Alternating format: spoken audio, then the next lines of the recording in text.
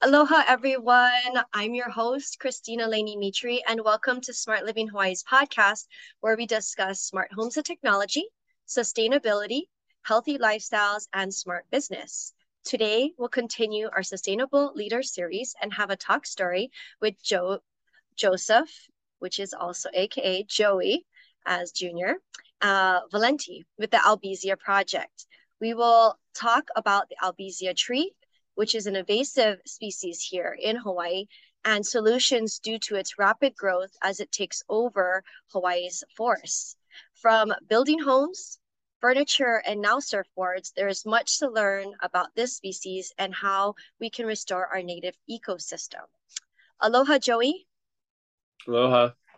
Thanks Thank for you so having me. much. Thanks for joining us today and on short notice. Before we begin, let me share a little bit on Joey.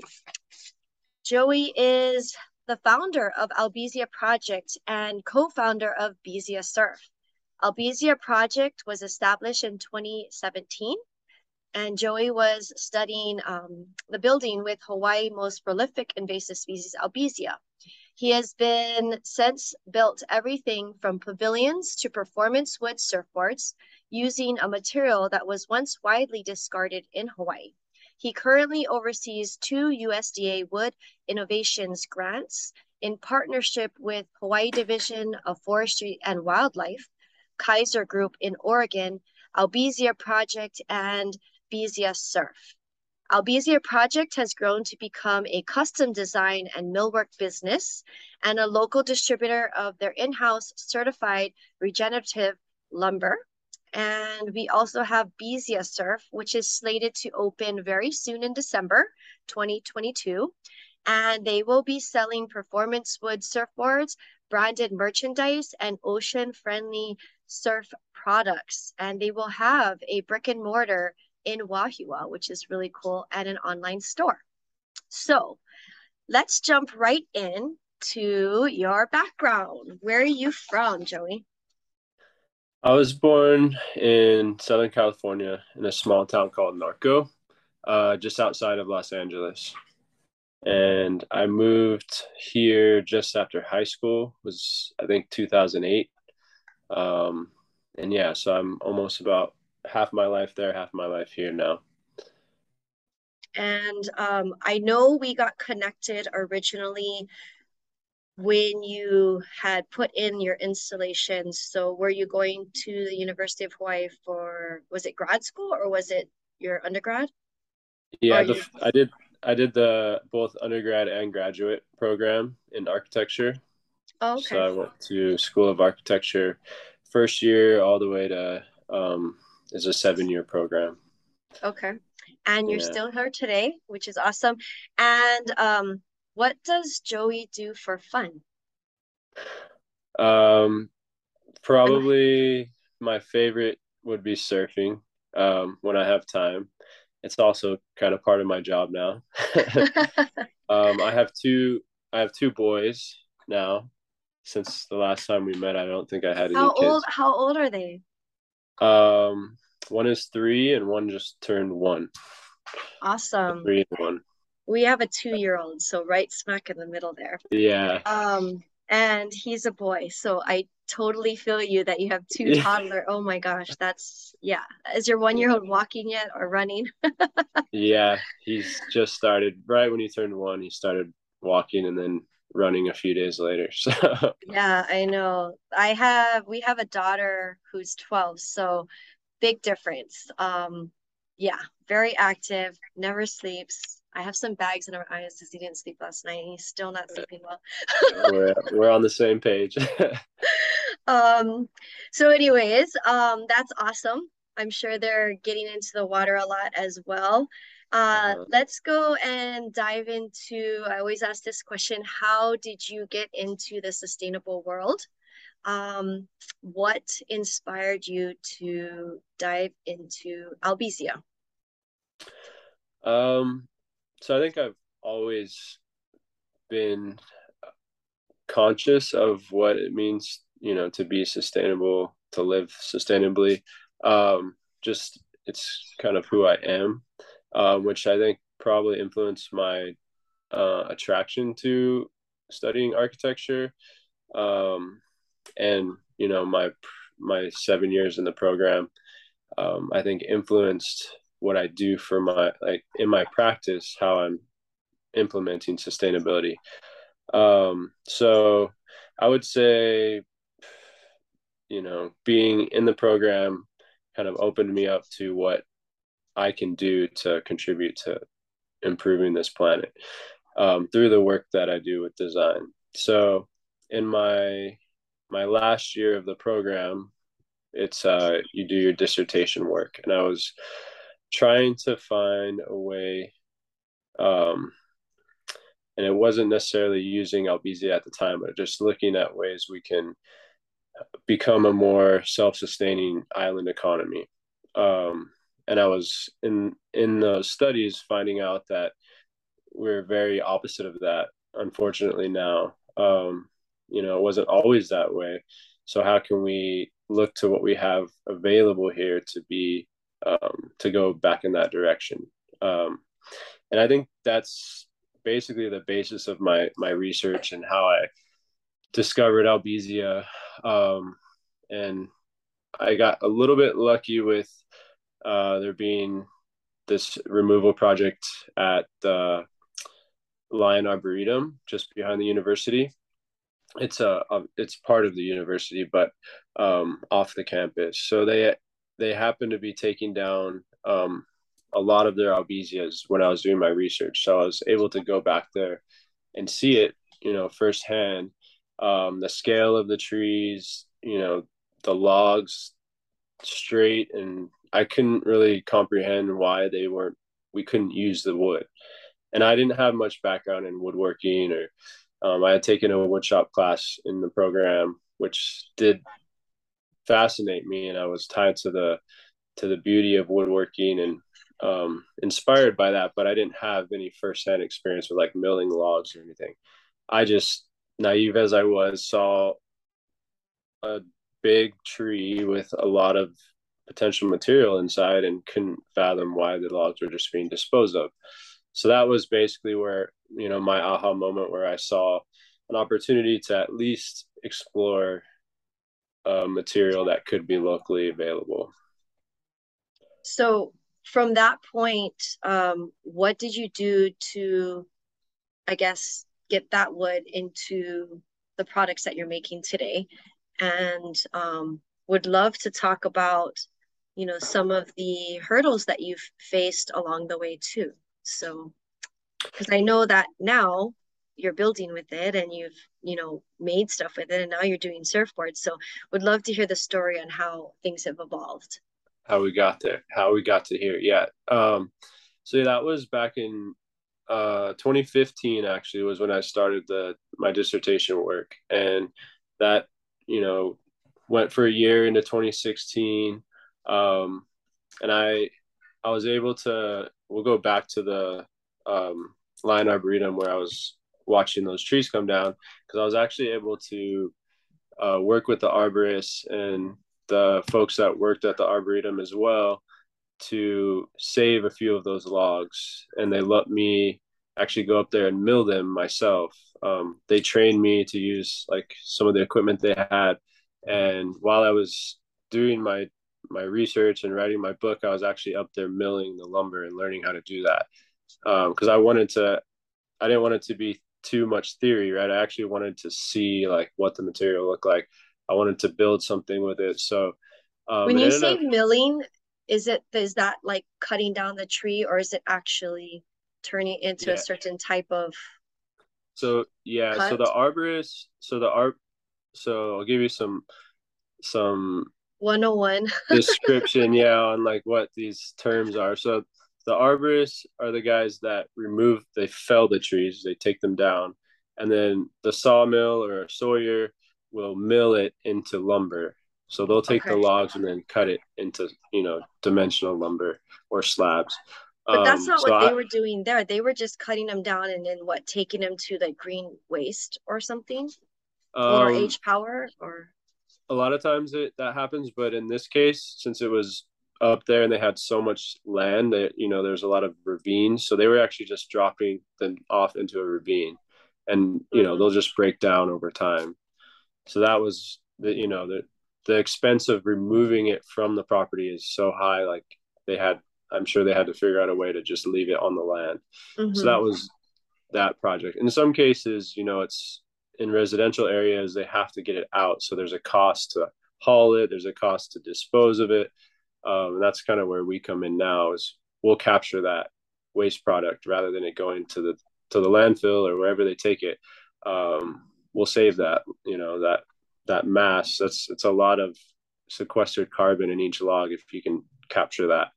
But I'm jumping ahead. So yeah, the logs were going to get disposed. I was able to save a few. They set them aside, and then they worked with me to mill them into lumber. So I learned that. I learned how to dry the lumber. I took it to the school. I actually made some study models. I made some smaller scale models of the structure that I had designed, and I made some full size mock-ups to see, like, it at full scale. And we actually tested it in the engineering lab, compared it to Doug fir to see if it met structural requirements as a building material, and it checked all the boxes, right? So it was like, okay, maybe I'm onto something. It's actually working.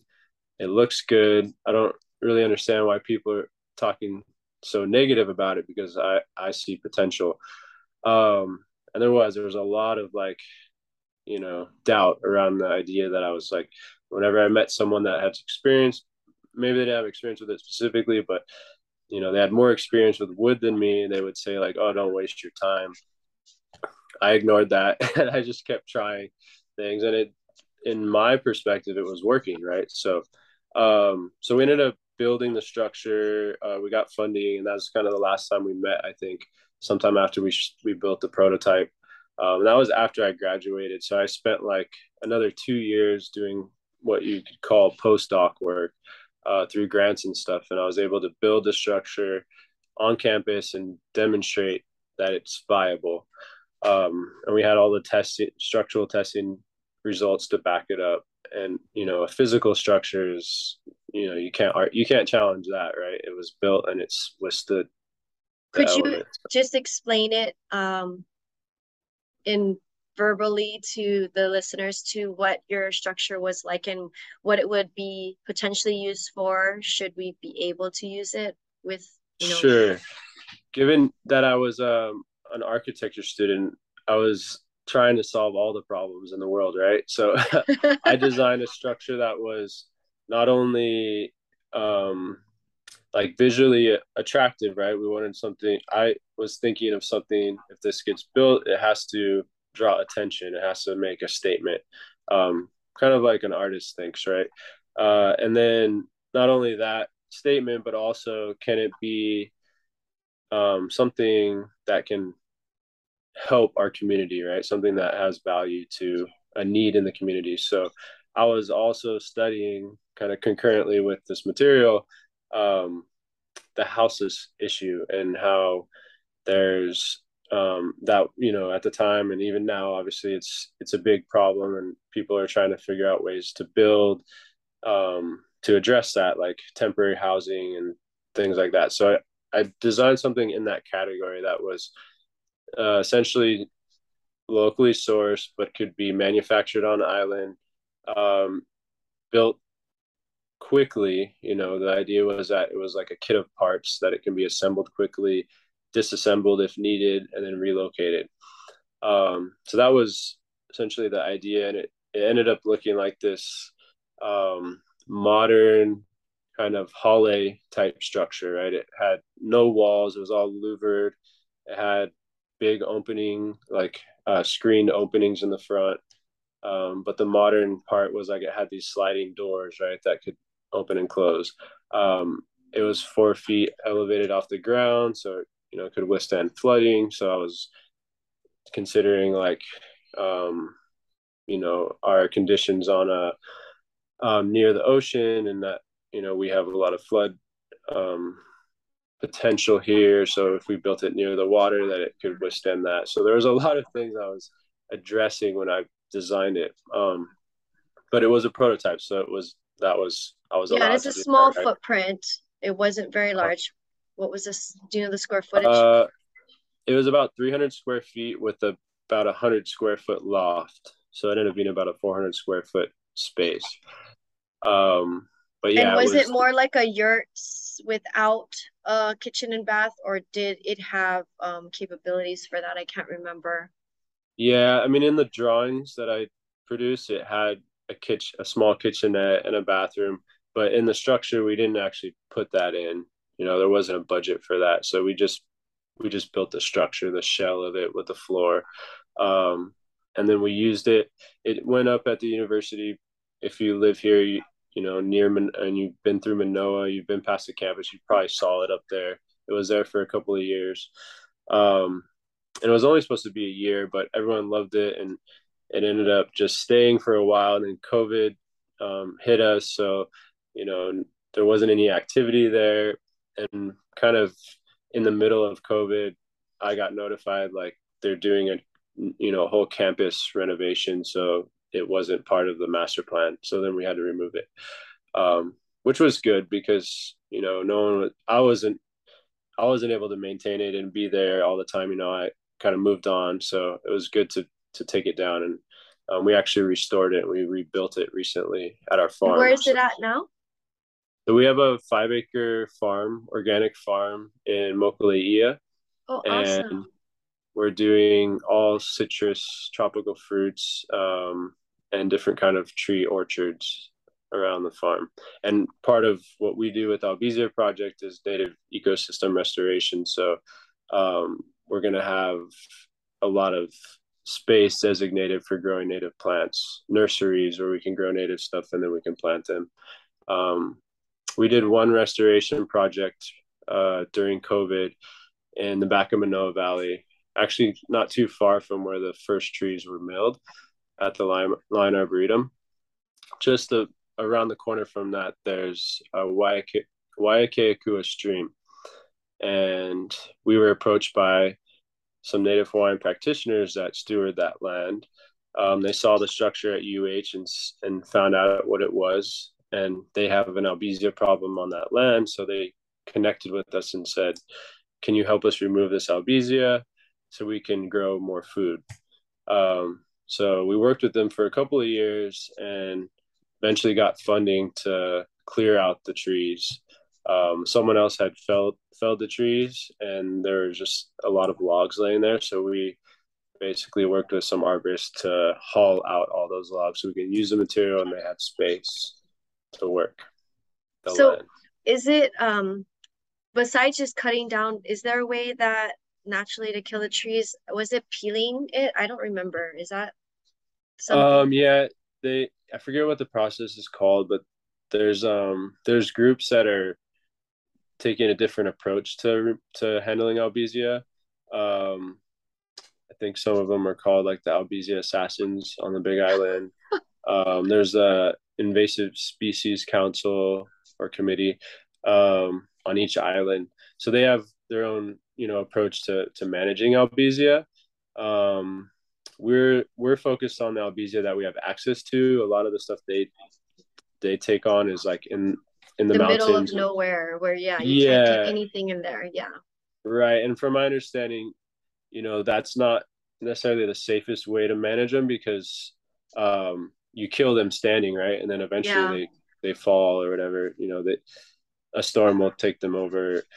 So you don't want to put those kind of trees like in hiking paths or near houses or you don't want to do that in certain areas, right? Some areas like where we get our trees, you want the trees gone. Like you can't Yeah. leave the lumber there, right? So we have our approach, and we work with certain arborists that are removing the lumber, or sorry, removing the timber, which is like the logs, and then we take it and turn it into lumber. Awesome. So, okay, so now we're at a place where you're getting this lumber and you've turned it into um, an actual structure. Maybe you could explain to everybody, so how come you're not pumping these out for affordable housing? Yeah, so that's a great question. The prototype served a purpose. It didn't end up becoming, a housing unit. Um, there's a lot of costs in what we tried to achieve. So like the structure was curved with these beautiful arches, and all that was CNC machined, which is like this kind of advanced machining technology where it's computer controlled. You basically put it in the computer, and the computer tells the machine what to cut. It's kind of like 3D printing technology, same kind of thing. So there are machines on island. The shop had one at the school, and that's how I learned to use it. So we're also exploring that like kind of advanced technology, which right now it's not the cheapest way to build, right? I mean, if you want to build the cheapest and fastest, um, you could scale that. If you scale it, I think large enough, then you can get the cost down. But if you're making one unit at a time and you're using that machine time, it's more costly than building like a simple um, a box, right? Like something Mm-hmm. with four walls versus curves and a little bit more engineering in the process. But I was coming from a perspective of the wood didn't have the structure to be or the strength to be structural. So I And was is that the also case thinking though? So the wood that's not itself is not. it's not the case. Yeah. So that's just what I was told. That's what I kept hearing. And, those influences kind of made me a little uncomfortable with just building like a stick frame house out of it. Right. So I actually took it a few steps further and we did like basically what they do with mass timber, which is a whole nother topic, but there's cross laminated timber, there's glulam beams where they glue up lots of pieces of lower value wood, right? Um, Lower strength species like pine and stuff, and then it gives it that integrity when you glue up, a lot of pieces together. So that was the approach I took. I glued it up to make it stronger, essentially. But when we built it once and we did the test, the design was already completed, so it wasn't like, oh, let's undo that because we found out it wasn't as weak as people say. We just stuck with it and we built it. And so if we were to do this at scale and we were to build, affordable housing, then we would probably get rid of the arches and we would get rid of the gluing and simplify it, right? Because we found out that the strength of the wood actually is comparable to Doug fir. So you can build with it dimensionally without having to do all the engineering. The challenge is, there's a lot of rigorous testing to get it approved.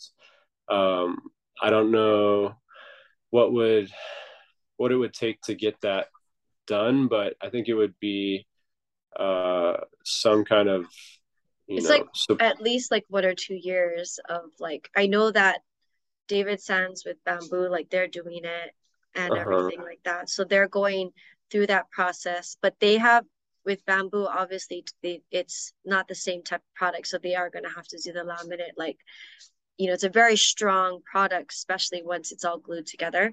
So Mm-hmm. that is the route they're taking with their Rhizome.co company.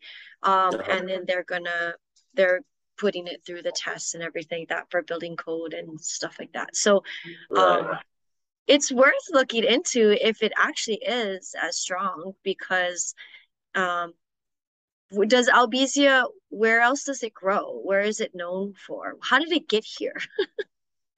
um yeah, so interestingly enough, it arrived about 100 or exactly 100 years um before we established Albizia project. So on 1917, I believe, another guy named Joseph brought it in.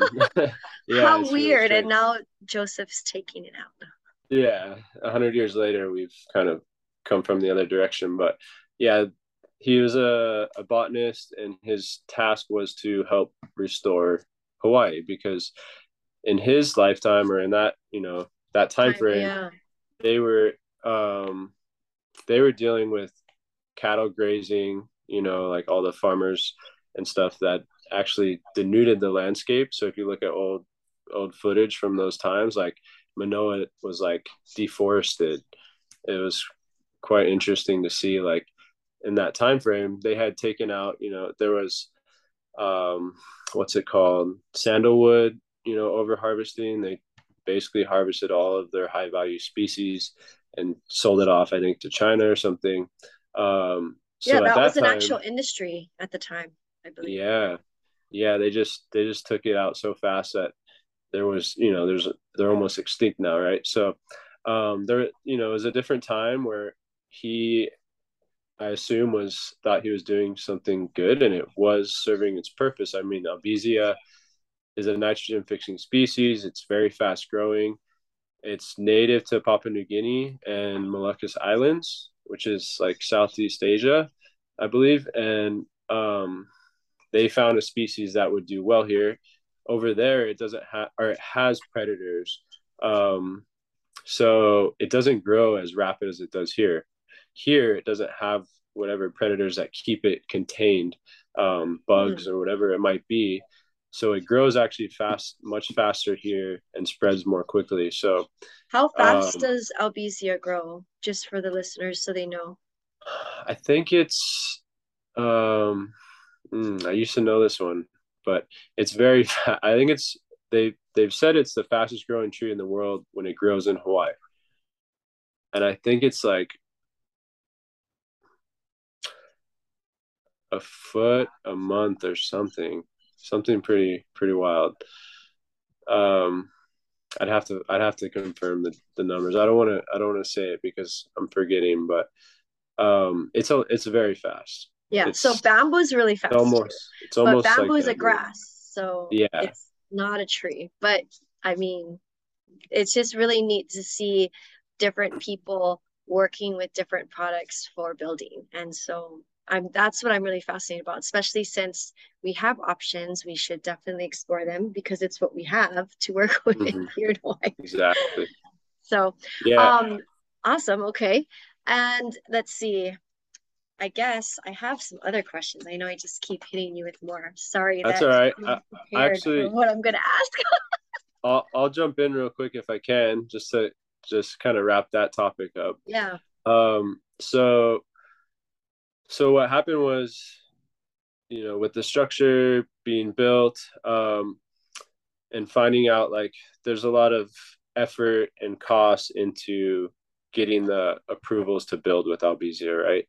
Um, and what we were getting, basically the response to the structure being built and the work we're doing, was a lot of inquiries uh, for like interior design work and commercial space, like millwork and different types of uh, furniture and all types, these types of products versus build me a house, right? So Hmm. that's kind of the direction we went with Albizia project, because that was the demand. That was what people were asking for.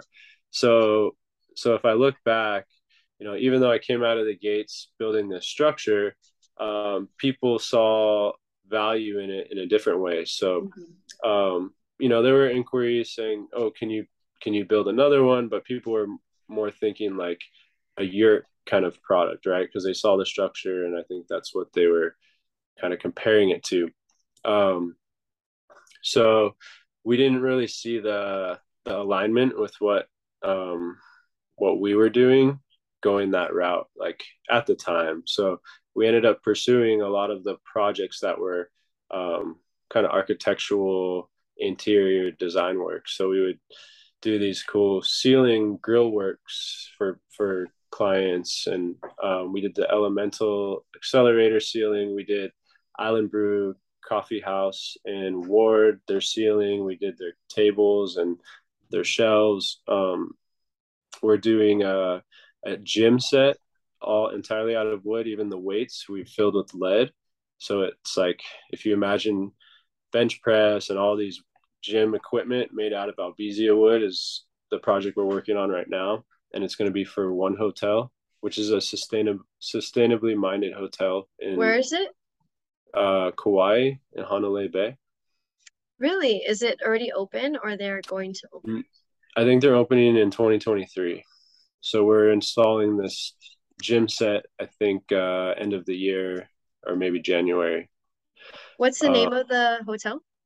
it's I called gotta look One this up. Hotel. Yeah, I think you should I can connect you with the folks that I work with there. But One Awesome. I would Hotel, love to. like ONE Hotel, Honolulu. Okay. That's their brand. I guess they're all over. I've never stayed Oh at yeah. one, but they're yeah, just a eco-conscious hotel brand. Wow, So those are the I'm types of curious. That's Yeah, so good. those are the types of projects we've taken on. They've come to us. We haven't marketed or anything really, right? So we've just been taking on these projects. Someone approaches us and said, "Can you make this out of Albizia?" And given our facility that we're based out of and the access to the material, we can pretty much, we found, make anything out of Albizia. There's certain applications where you don't want to use that as a deck, for example, like a decking material, because it's softer. That's something if you want to use a local species, I would use eucalyptus. That's what I did for my deck. Um, but there's, certain applications where someone will say, can I do an Albizia deck? And then I'll recommend they use a local eucalyptus instead. But in most cases, especially interior, I mean, Albizia is a good species for a lot of applications. So Cool. we've been busy with that. And And then moving into your new endeavor, perhaps. Are you ready mhm, to go there? yeah, oh yeah. You want me to jump in? Yeah, Okay. sure. Jump right in. So how do I start this? So okay, it's actually very connected to everything we're doing as well. When I was building that structure, I outgrew the shop at the architecture school at the university. Um, it's a small woodworking shop that's for students to make models and small furniture. I was building a house, right? So I teamed up with the shop director, and we actually led a class when we started to build it. So we built a few of the arches. We built a section of the structure at full scale with some students, and that's about where we outgrew the space there. So we started to build it there, and then I started looking elsewhere. I needed a larger facility to build the entire structure, is what I found. So I ended up, long story short, connecting with Bellows Millwork and the owner, Eric Bello. He was one of the only people that actually thought what I was doing was viable. So his eyes kind of lit up when I presented it to him, and he said, "Yeah, if you're willing to work in my shop and learn my equipment for a few months, I'll let you use the facility after hours to build your structure." So that's what we ended up agreeing on. So I learned to use like all of their millwork facility equipment. He gave me access to the shop, and I was able to build the structure on my own schedule outside of their hours, so I didn't interfere with their production. And during that time, we developed a relationship. I learned that he used Albizia years ago. He started a mill on the Big Island with some partners, and they were very familiar with Albizia. So he had projects where he'd actually used Albizia, and he had this surfboard sitting in the conference room that was an Albizia surfboard with chambers inside, meaning it's hollowed out, so you get some of the weight out of it. And I'm a surfer, so I was fascinated by that concept, and surprised that someone else was doing something with Albizia. So that's kind of where we hit off, future endeavors. And I approached him sometime, in the following years, if I could get involved in the surfboard project, because they had just built a prototype and it just sat there. Right? They didn't go anywhere with it, and I saw potential there. So, you know, 6 years later, we're now pretty far into this new endeavor where we've built several different prototypes of these Albizia surfboards. We actually got one of those Wood Innovations grants that you mentioned in the introduction to begin to manufacture these boards. So we actually got some funding that has allowed us to put our energy into taking this into basically production and opening a surf shop and selling these surfboards. So this has been like maybe the last 2-3 years, picking up steam, getting these prototypes dialed in, And now we're in like the final months of perfecting the production. We're about to make a fleet of longboards, a fleet of fish, um, big wave guns, and tow and surfboards. So we've got these Wow. pretty awesome partnerships with like Dick Brewer surfboards. He was actually the first shaper that we worked with on the first surfboard prototype. So we have his signature board on our first prototype, which is very cool. He passed away earlier this year, but he has a team that's still keeping his brand going. And then Garrett McNamara, who's a big wave surfer, we're doing a tow board collaboration with him. So we're going to make his tow board design and sell that product. And then Carson Myers, he's another up and coming, well known young surfer shaper who works out of the facility we're at, and he's given us some of his shapes. So we're making these shapes with well known shapers who are already established in the industry, basically taking their design and making it a wood version. And that's our model. So the concept would be to kind of replicate what people have already created, and then but you're doing it with wood, and then you hollow it out to make it lighter. Is that what happens? Exactly. Yeah, it's called chambering. It's actually an old technology that they did I'm so back in the day.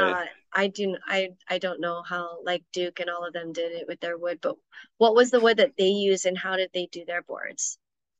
So if you go back far enough, I mean, some of the first, I mean, the first surfboards that we know of were wood, right? That's where surfing started. You know, there's a lie. I don't know the names of all of them, but I know there's like the Pipo, which is like almost like a bodyboard size, like a smaller board that they used to ride. And there's the Alayas, which are bigger. And I know there's a few others. But that was like, you know, the origins of surfing where the Hawaiians made these wood boards by hand, solid, so super heavy. I know they use different species. I think koa was one. I'm blanking on the other native species, but it was a lighter wood. But yeah, they use, you know, what they had available. Obviously not Albizia. But now, you know, Albizia is plentiful. It's a lightweight species. It's similar properties to balsa, which is what a lot of the old, you know, mid 1900s wood surfboards were made from. Balsa is used in airplane wings and all kinds of stuff like that. So Albizia is a little bit denser, stronger. So we found it to be quite comparable as a material for surfboards. And then what do you coat them with? Can't really show it here because it's a podcast, but I mean, I would love to come by and check some of these out if you're able to. Do you have photos and stuff like that already? Yeah, I mean, have you started a page and everything? Because I gotta check that out. Yeah, so our website's up. It's beziasurf.com, and then our Instagram is beziasurf. So we just started getting those going this year, but yeah, they're starting to. I mean, they look legitimate. Like our website's just about ready to go. We haven't been talking about it because we haven't started selling boards, but if you go on the site, you know, it's full of information. And we're actually going to do a giveaway to kick things off. I think Thanksgiving weekend. So we have the surfboards. We have a surfboard bag company as well. We're making surfboard bags from 100% recycled polyester, and these are launching kind of side by side. Our partners on the surfboard bags actually just opened a skate shop in Kailua, so they're all kind of in the same, you know, group of activities. So we decided we're going to do a giveaway, and they actually have an Airbnb that they call the Surf Cabin up in Pupukea. So we're going to give away, I think, a 1-week stay there. We're going to open it up to mainland US too. So we'll cover a flight, you know, a round trip flight, a week stay at the Surf Cabin. You're going to get a surfboard and the bag and a surf and skate lesson. So it's like this whole package that we're going to do to kick off the companies. So what do you have to do to enter? Not sure we're still working out the details. Yeah, but I think our goal is by Thanksgiving weekend we'll launch it, and it's going to be like the typical follow all the companies, share it, and I don't know, post about it or something. Got to work those details out. Awesome. So I don't even know what a range for, let's say, like a regular surfboard is in comparison to your custom wood ones. Like, what are we talking for a range of a surfboard price? I have no clue. Yeah, so we're in like the final days of dialing in the pricing right now. So I don't have an exact number, but I would say we're falling somewhere in the range of a high performance, high end.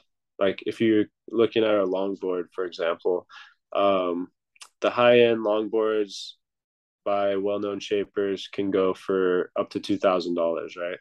I think we're gonna come in somewhere above that, but not too far. So our goal is to be in that range, but because of our process and the material, wood versus foam, we are going to be more expensive, but we're trying to keep it in a range that's still within reach for the market, for the broader market. What's it coated with? Oh yeah, I never got to that one. So we're actually using a bio-based epoxy. So it's a bio resin.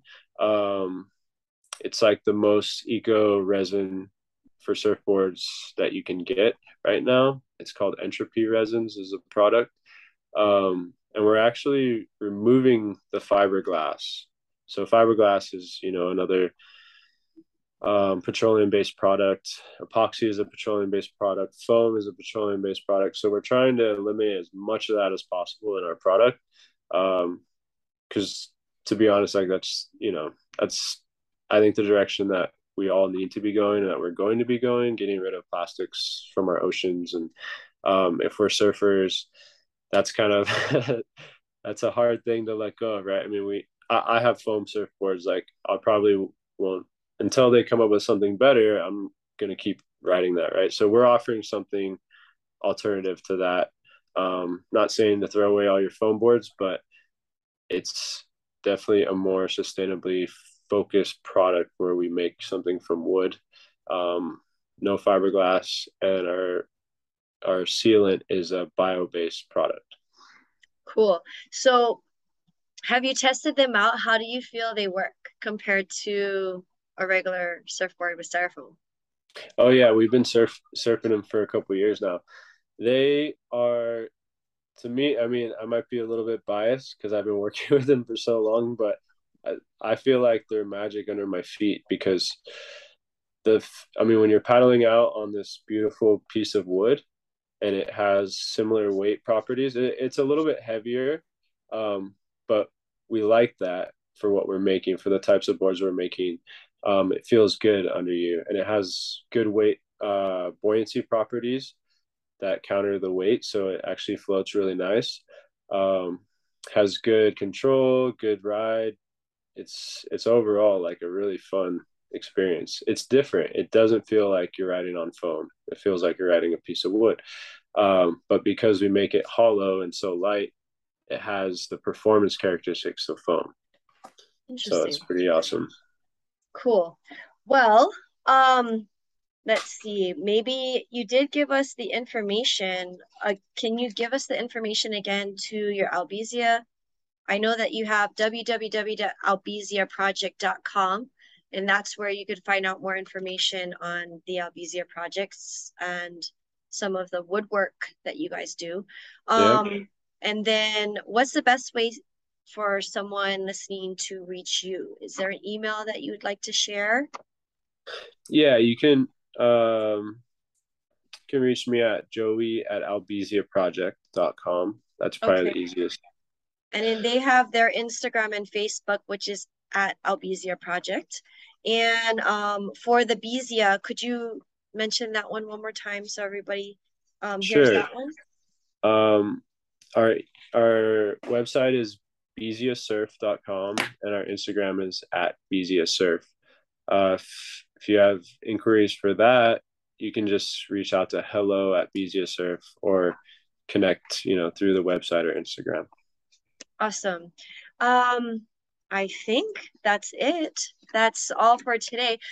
We will probably be airing this before your big push, so we can help promote your Great. opening and grand opening and everything. And feel free to share that as well.